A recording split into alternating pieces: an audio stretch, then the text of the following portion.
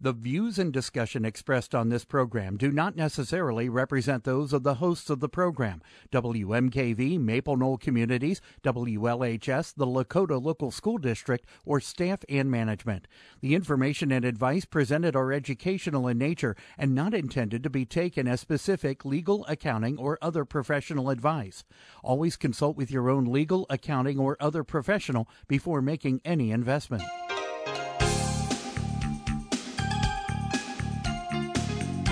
Welcome to Real Life Real Estate Investing, a show to help you gain financial freedom by investing in real estate.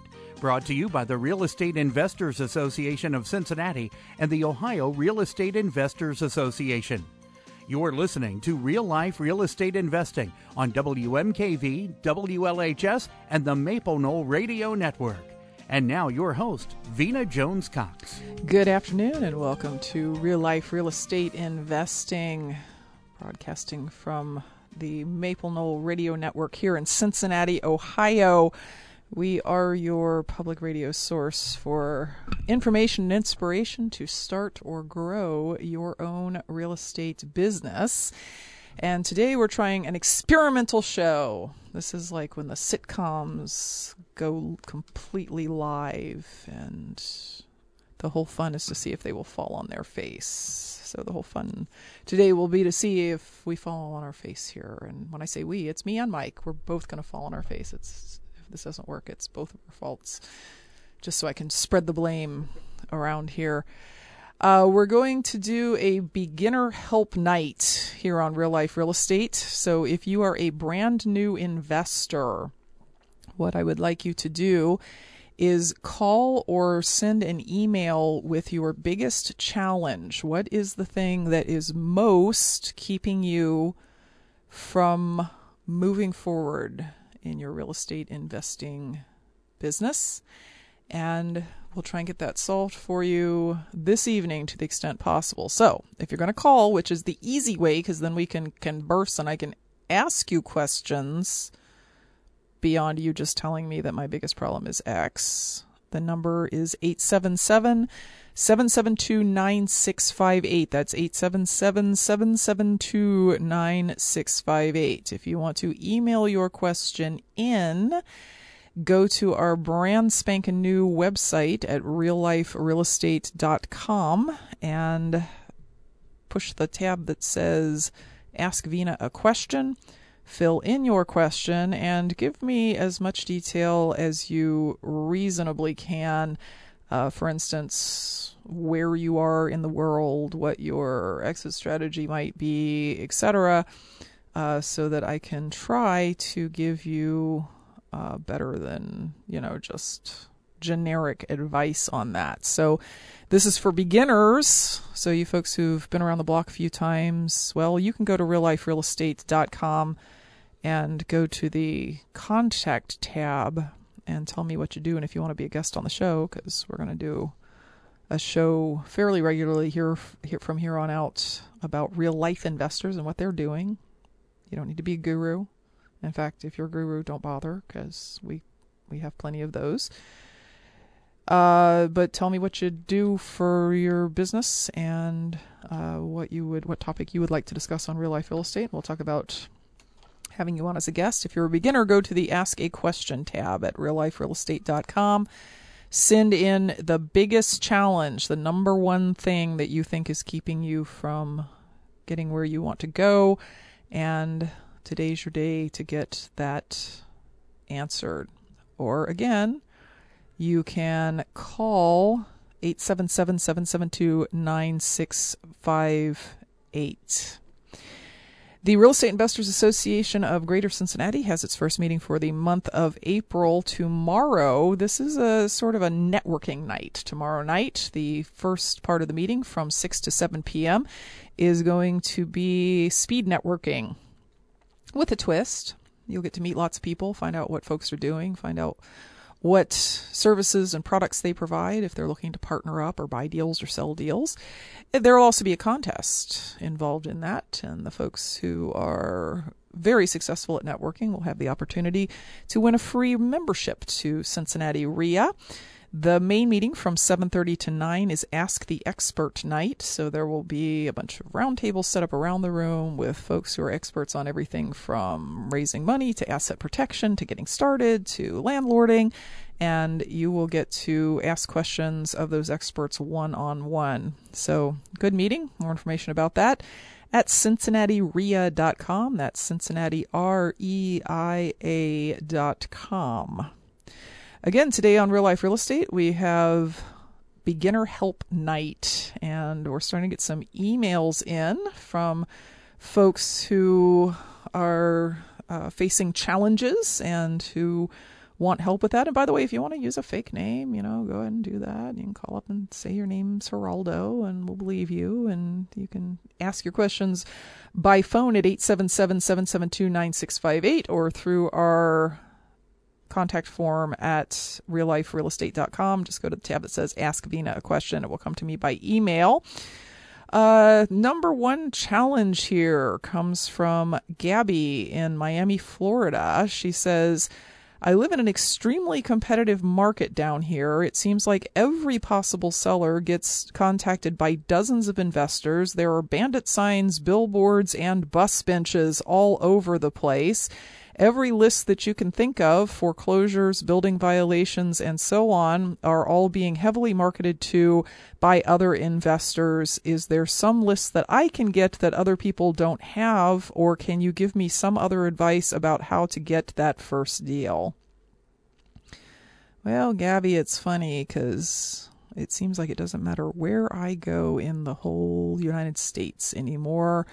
I get told I live in a very competitive market, and there's so many people looking for deals around here that I just can't find anything, and nobody can find anything. And it sort of begs the question, if nobody can find anything, why is anybody hanging bandit signs or writing to folks? The quick answer is there is no secret list. There's nothing that you or I are going to think of that somebody else has not already thought of and is marketing to. But at the same time, not every seller responds to every piece of mail as they receive it. Some of them don't respond to certain pieces of mail because they're no good. They're hard to read. They look like junk mail, etc. And sometimes sellers will get 9 pieces of mail and not be motivated, and then when they get the 10th one, they are motivated because it's 6 weeks later and whatever their problem is has become much worse. So what I would recommend to you is try it anyway. The thing that I've experienced personally, the thing that many of the folks I've dealt with around the country have experienced, is that the apparent competition is not the actual competition. That, yes, there are bandit signs on every corner, but, a lot of those were hung up by people who got them free as part of some class they took or something, and they put them on the corner, and then they won't answer their phones, and they won't return messages. And I mean, you can, if you want to prove this to yourself, try it. Call the next 10 bandit signs you see and see how many of the people actually bother to pick up the phone, and you'll find that it's not a large number. I can't tell you how many sellers I've talked to that have said, wow, I've gotten 15 pieces of mail from different people, and you're the first one who's actually answered me or called me back. So there's a lot of motion out there about people trying to contact motivated sellers with much less actual response from the people who are trying to contact the motivated sellers. So, people do what you see them doing because it works. My guess would be that 70% of the people who are doing it are either doing it sort of irregularly, sporadically, or they are not answering their phones or returning calls when they get them. So stop worrying about the competition. Do what you know works, do it consistently, and you will find deals. So thank you very much for your email, Gabby. You're listening to Real Life Real Estate Investing. It is Beginner Help Week. If you have a challenge as a new investor that you can't seem to overcome, want some help with, whatever, give us a call at 877-772-9658. That is the preferred method. It'll get your question answered first and will allow us to have more back and forth. Or you can go to the Ask Vina question tab at realliferealestate.com. Welcome back to Real Life Real Estate Investing. If you're listening to us via our podcast, please remember that you can listen live and participate on Wednesdays at 5 p.m. Eastern just by listening to WMKV 89.3 or WLHS 89.9 in the greater Cincinnati area, or live streaming from anywhere at WMKVFM.org. That's WMKVFM.org. And then you get to participate in cool things like today's Beginner Help Night, where if you're a new investor and there is something hanging you up, even if you feel stupid about it, send me an email. Go to realliferealestate.com. Go to Ask Vina a Question. Or if you're feeling brave, give us a call at 877-772-9658. And I promise to give you good and respectful advice and not make fun of you for being hung up on something. Question here via the Real Life Real Estate contact form from Tom. He says, you've covered this often, but what is the best way to find buyers? This is my mental roadblock. Once you find them, how often do you contact them to maintain the relationship even though you don't have a deal for them? And I'm making the assumption here from the tone of the email that what we're talking about is buyers for wholesale deals, so investor buyers. And it is, in fact, a mental roadblock because the market has heated up enough that there are tons of buyers for any good wholesale deal. This is not 2009 when there were an overwhelming number of underpriced properties on the market, and anyone who wanted to could buy one, but nobody wanted to because we weren't sure when the market was going to bottom out. We are in an upswing in the market pretty much throughout the entire country, and the number of deals that are on the open market, like through MLS, has shrunk a lot. And so if the deal makes financial sense, the buyer can buy it and make money commensurate with his efforts in renovating and reselling it or in renting it, that deal will sell. And I'm stating that very definitely, assuming that you are kind of filling in the blanks about assuming you tell people about it. This is not a real issue right now. However, I would say that best way to find buyers is absolutely to go to your local real estate association meeting, whether your group in your area is called a RIA or a Property Investors Association, or, they have different names all around the country. You are going to want to go there and go there regularly and talk to lots of people and find out what it is they're looking for, not so that you can find it for them, but so that when you find a deal, you know kind of who is interested in that sort of deal within the group, and you can call them. You stay in touch with them by continuing to go to the meetings. And it doesn't hurt to, if someone, officially joins your buyers list and says, yes, if you find a deal in Southern whatever, I'd definitely be interested in hearing about it. It doesn't hurt to send them an email every once in a while and say, hey, just wanted to let you know that I appreciate you being on my buyers list. I haven't found a deal that quite meets your criteria yet. If your criteria's changed, let me know, but just wanted to let you know I'm still here and I am still looking for you. If you have a question or a mental roadblock or whatever the case may be, and you're a new investor, today is New Investor Help Day here on Real Life Real Estate Investing. 877-772-9658. What's hanging you up? What's your biggest challenge? You can also send that to the Ask Vina tab on the realliferealestate.com website. While you're there, check out all the cool new stuff we have on the website, including a new outside of the regularly scheduled programming program called Inner Circle that you can sign up for very inexpensively, and your sign up does support public radio here on WMKV, which is a nice way of saying I don't get any money from it. The station gets the money from it, but you get some neat stuff like additional education, coaching, and so on. That's again on the realliferealestate.com website. Question here from Jay. Just Jay. I said that it could be anonymous, and this is about anonymous as it gets. Vina, I've learned about multiple strategies involving the seller financing their property. I want to buy that way, but now I'm confused. How should I decide which one to offer and explain if I know the numbers for the property? Are there any rules I can apply?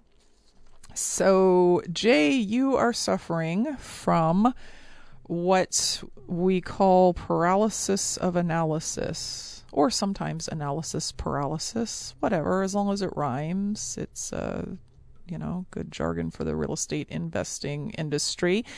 This is something that is much discussed amongst real estate group leaders, educators, etc., that sometimes you can give certain types of people too much information and you make it impossible for them to do anything because they sit there and they think, well, I know way A, B, C, D, E, F, and G to do this, and I don't know which one's the right way.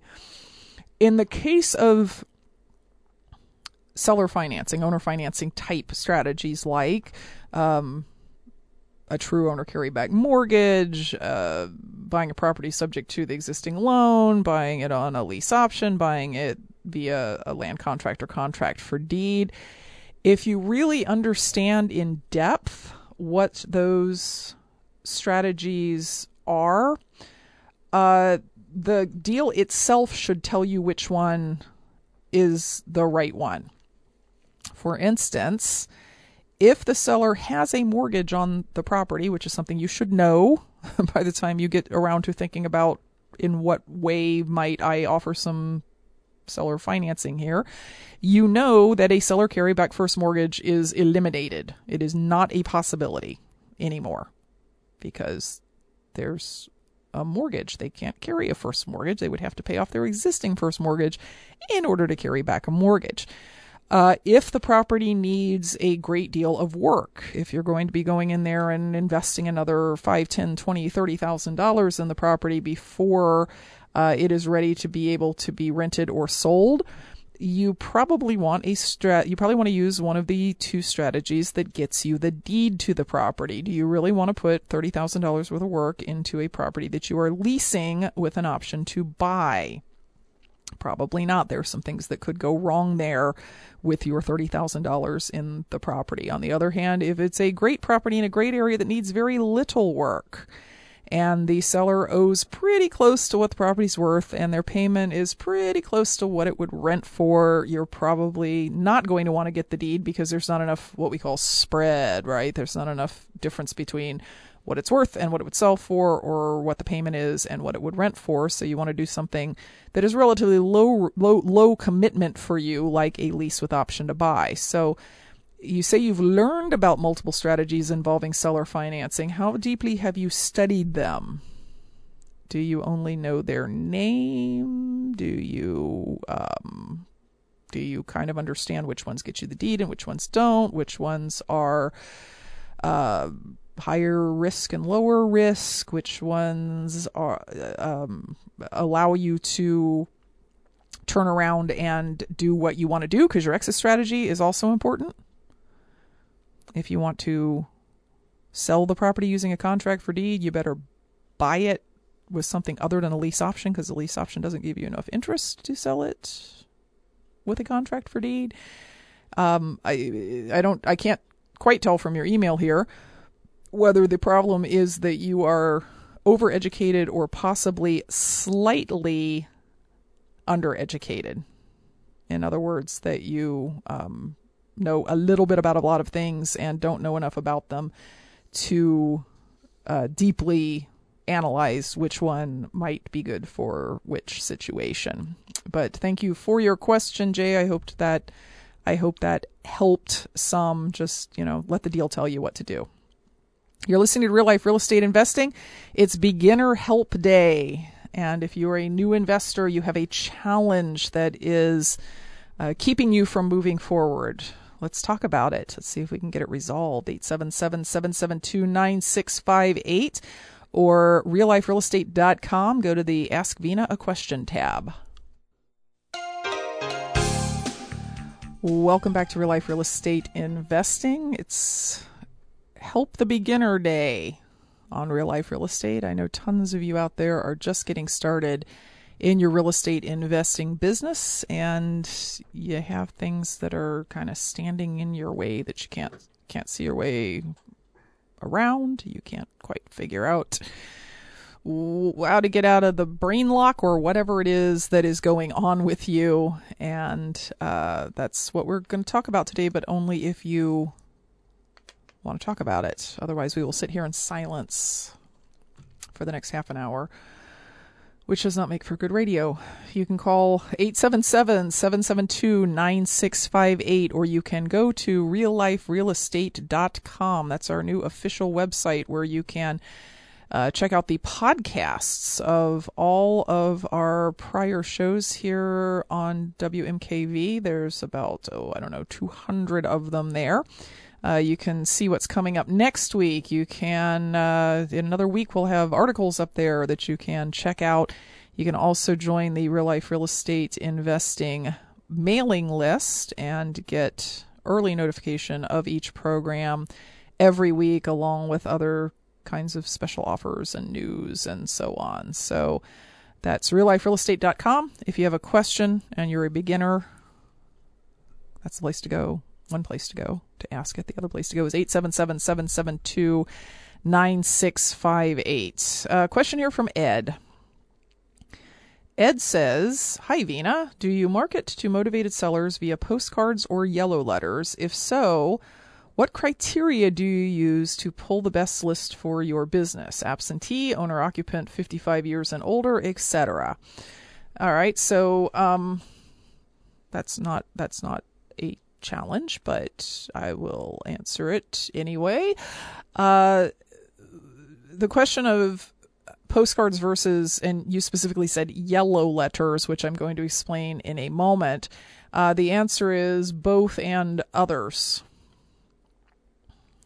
We use postcards for some lists and some mailings to those lists and letters to other lists and mailings to those other lists. The yellow letter specifically that you refer to is the industry term for a letter that at least is supposed to appear to be handwritten on yellow lined paper. It probably started being talked about 7 or 8 years ago, and as time has passed, more and more educators have said, "Oh yeah, use the yellow letter. The yellow letter works great." We are discontinuing use of the yellow letter because every seller that I talk to has received a dozen of them. And it's not, the problem is not that they have received a dozen letters. The problem is they have received a dozen letters that look exactly alike. And that is problematic for offsetting our mailings from other people. So we are going, and we'd never use them to every kind of seller. Like I wouldn't use a yellow letter to a probate seller. It's a little informal for, given the situation. We are going back to distinct marketing for distinct kinds of sellers. Now, the second part of your question is, what criteria do you use to pull the best list for your business? Absentee owners, owner-occupants 55 and older, etc. Definitely not owner-occupants 55 and older. There's no particular reason to believe that an owner-occupant who is 55 or older is motivated to sell their property or motivated to sell it at a investor type price because there's no particular reason to believe that. I mean, I think your thought is, well, if they're 55 and they've been in their house for 30 years, maybe their house is outdated. And maybe it is, maybe it's not. I mean, if they are people of some means, they have updated or have the capability of updating it. So that's one of those lists, like just saying, I'm going to mail to all landlords. Are there maybe some motivated people within the list of all landlords? Yes, of course there are. Are there maybe some motivated people within the list of 55 years and older? Yeah, but there's better ways to target the specifically motivated people. The thing that I like to look for is a combination. Absentee owner definitely helps because somebody who doesn't live in their property is not benefiting from that property, right? I mean, if it was their house, now they have left it, and so it's not a roof over their head anymore. If it was a rental and it's vacant, then it is, well, in either case, costing money, right? There's still taxes, insurance, you got to mow the lawn or the city gets on you, that sort of thing. And also some sort of motivation that is more like life motivation. So an absentee owner who has inherited the property would be a good example of that combination of things. Or an absentee owner who also has back taxes. That sort of combination of things is what I look for in a new list. So thank you very much for your question, Ed. It's Beginner Help Day here on Real Life Real Estate, and we're taking questions from beginners at 877-772-9658. The topic is really like, what is your big challenge? What is it that's keeping you from doing what you want to do? What is it that's keeping you from taking the next step? What is it that's keeping you from turning this into a full-time business if that's what you want to do, or of doing that first deal if that's what you're looking to do? 877-772-9658, or go to realliferealestate.com, click on the Ask Me a Question tab, and it will come to us via email. Here is one from Mike. He says, I am very frustrated by the poor service and fees that are associated with my property manager. I'm considering managing my rentals myself, but often travel and I'm afraid I might miss an urgent maintenance request. I do have an exceptional handyman who is willing to be on call for maintenance issues, but would still want the calls for showings, late rents, etc., to come to me. How would I go about finding a 24-hour phone service that can route calls from tenants to the appropriate person? First of all, Mike, your frustration with your property manager is non-unique. There are, I get calls literally every week. I mean, I say this completely without exaggeration, from owners who are motivated to sell because they can't get good property management and they never intended to manage the property on their own. Now, you seem to be in a position where it might be possible for you to do that yourself. It sounds like the handyman is ready to do his part. No, I guess all that's happening now is that the property manager is probably calling the handyman when there's a problem, so no issue with you calling them or an answering service calling them. But you want to take the calls for showings, late rents, and so on. And your question was finding a 24-hour phone service that can route the calls from the tenants to the appropriate person. So I assume what you're saying is that when you're out of town, you need them routed one way, and when you're in town, you want them routed back to you. There are a number of phone services that I'm not really open to give you the names here on public radio, but if you Google them, you will find some that they give you a single phone number, and they give you the ability to forward that phone number with just by going into the interface and saying where you want it to go. And you can change it back and forth as much as you want. Now, that's not free. It's going to cost you maybe $30 a month to get that phone number. It's certainly a number that you can keep forever and ever. So if you did decide in the future to hire another property manager, you could have the calls routed through that number to the property manager to make sure that those were being answered, because you can go into the interface anytime and see what phone calls have come in case you're afraid that your property manager is not responding to maintenance calls. Another route to go would be get an answering service who, when a call comes in and you don't answer it, does talk to the people and finds out what it is they need and forwards it to your maintenance person if it's a maintenance request, and forwards it to you if it's a non-maintenance request. And they can do that by email, text, so you won't quote miss a call, because it'll be texted to you or emailed to you. So that would be my best suggestion for you, because other than a licensed property manager, you are about it in terms of who can manage your property. If it's not you, it's got to be somebody with a real estate license. Question from Ernie. How many deals are realistic for a part-timer to do per month with only 10 hours a week? Question is for wholesaling, and I realize there are many variables. If you have 10 hours a week, and they are not from midnight to 3 a.m. every day when you couldn't possibly be on the phone with a buyer or a seller, if they're like during kind of normal-ish hours, and I don't mean business hours, they can be in the evening and weekends, and you focus those hours. You spend that time marketing, talking to sellers, evaluating properties, putting properties under contract, finding buyers for the contracts, all of that sort of thing.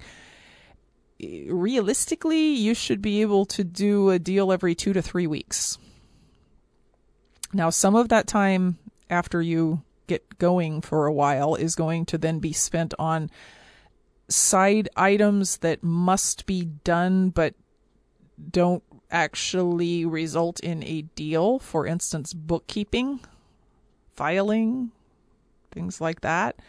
But if you don't waste your 10 hours a week, looking at the $1 million house on Craigslist because you came across it while you were looking for the $10,000 house on Craigslist, you don't waste that time over designing your business card so that it's absolutely perfect, but it's never going to do you a deal. It's nice to have, but it's never going to do you a deal.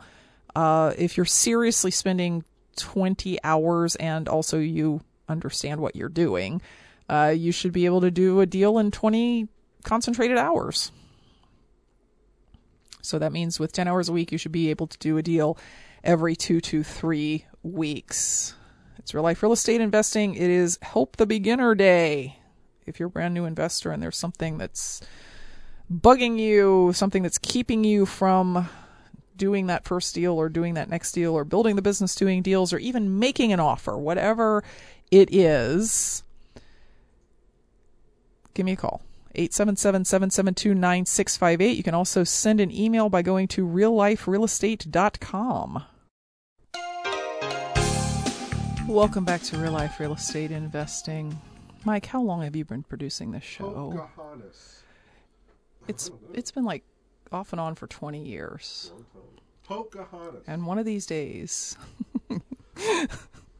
you'll get your brain around the traffic and weather. Mark never made those mistakes. You know that, right? Mark. Yeah, when Mark used to produce my show, you have to cast your mind way back when to remember that. Yeah, he moved out of town. So, all right. So it's make fun of Mike. Nope, that's not it. It's Help the Beginner Day here on Real Life Real Estate Investing. And we are just, waiting to hear what your challenges are and what I can do to maybe help you get over them a little bit. We have a call on line 1 from Maddie in Atlanta. Maddie, welcome to Real Life Real Estate. Yes, it's good to talk to you. Thank you for taking my call. Just briefly, I have a very time-consuming regular job, and I've taken a number of real estate courses over the years, but I think and I don't really have a lot of experience in rehabbing and that kind of thing. I have about $350,000 to $400,000 is in a self-directed IRA, and I've been approached by a company that will do turnkey properties, and I don't know if it sounds too good to be true. I mean, they're they're well priced, but what do you think about self-directed IRAs? I've also thought about maybe buying notes, because I have taken a note seminar before too. What do you think about that type of thing? Wow, for a beginner. That is a big question there, Maddie, because like anything else, the quality of the turnkey rentals that one buys depends very much on the provider of those turnkey rentals. There are some out there that are great. They do a really good job renovating the houses and picking the tenants, then managing them afterwards. There are a lot out there who are kind of slipshod about that. And the problem with being a beginner and buying those turnkey rentals is that it can sometimes be hard for you to tell the difference, right? Right. To go into a property and say, this one actually looks really well rehabbed and this one not so much, because you've just never rehabbed a house, so you don't know that. I hope that if you are considering buying them, you are considering buying them in Atlanta.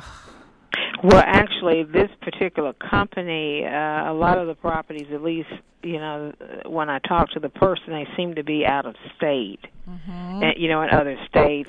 I think what they may be getting at least trying to say, was that they were purchasing these properties, let's say near college campuses or somewhere like that, where they would kind of have built-in tenants. But as you stated, how do I confirm that? And just other things related to that. So I'm, a bit leery. They've called me several times and I haven't called them back, because I'm like, I just don't know if, as you're saying, how do you know what's going on when the property could be in Ohio or Florida or wherever it just happens to be. On top of everything else, they're kind of pressuring you, which does not give me a good warm feeling. Right, exactly. So, okay.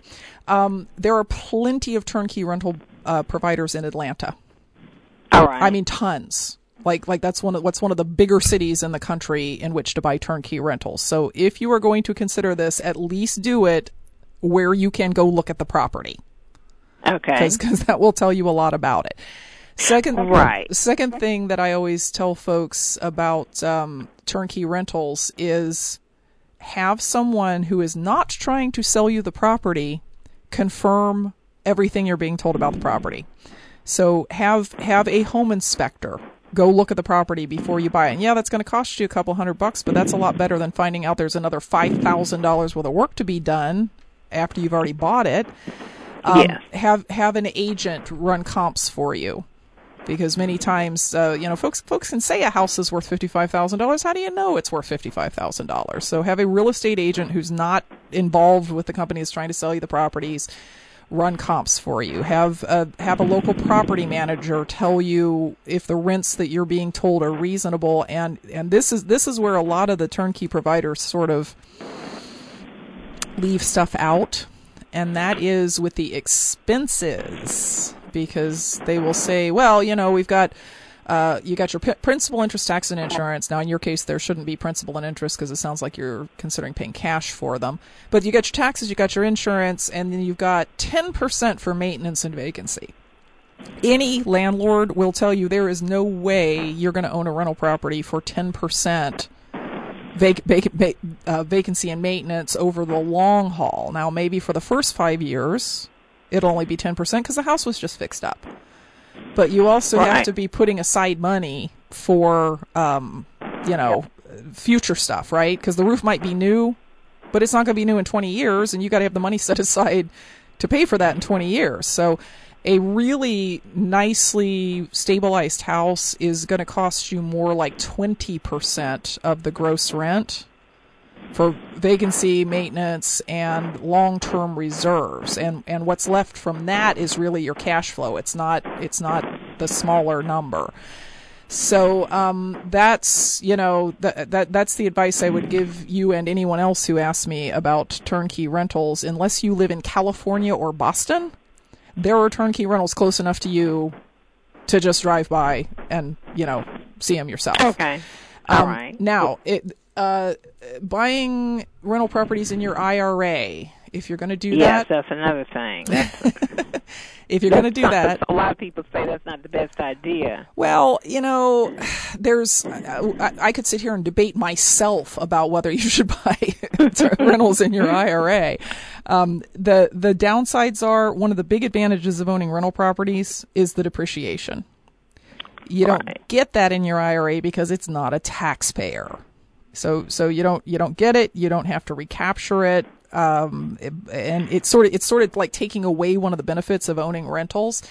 And the other big gotcha, if you're not careful, is just because a rental is in your IRA doesn't protect it in the sense of asset protection. So you're going to need to set up an LLC to own the rental, and then the IRA will own the LLC if you decide to do it that way.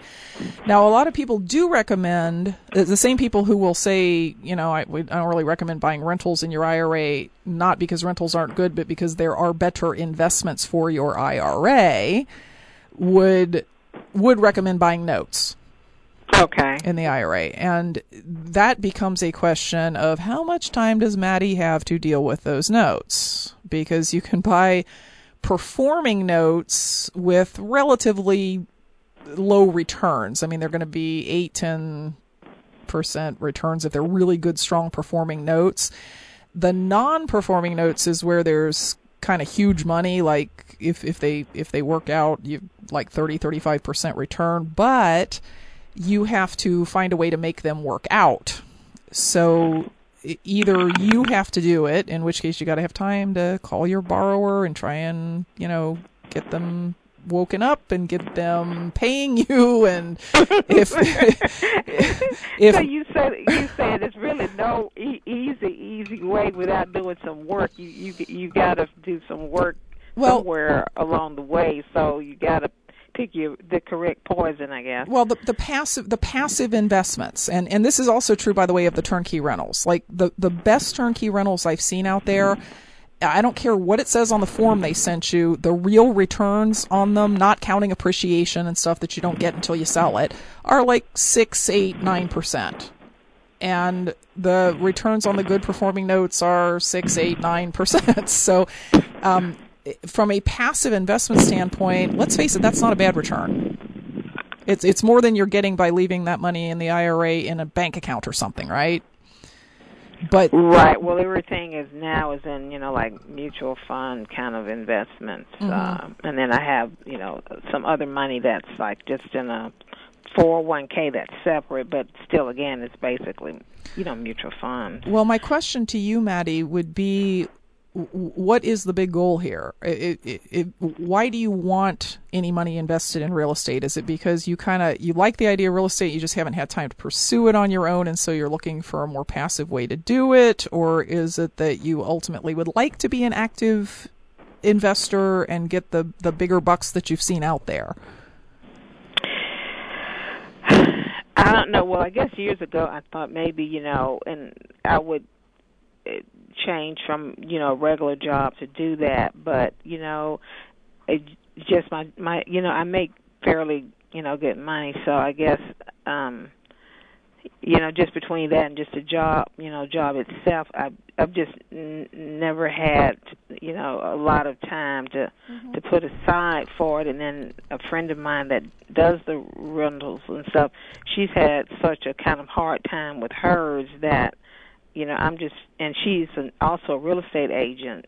So, I guess I'm just trying to figure out, what can I do that's going to be any better than what she does. And it just seems, more time consuming than I really have time to do, especially during the day when I'm, sometimes I'm at work at 6 a.m. and I leave late in the evening. So it's just, it just doesn't leave me a lot of time.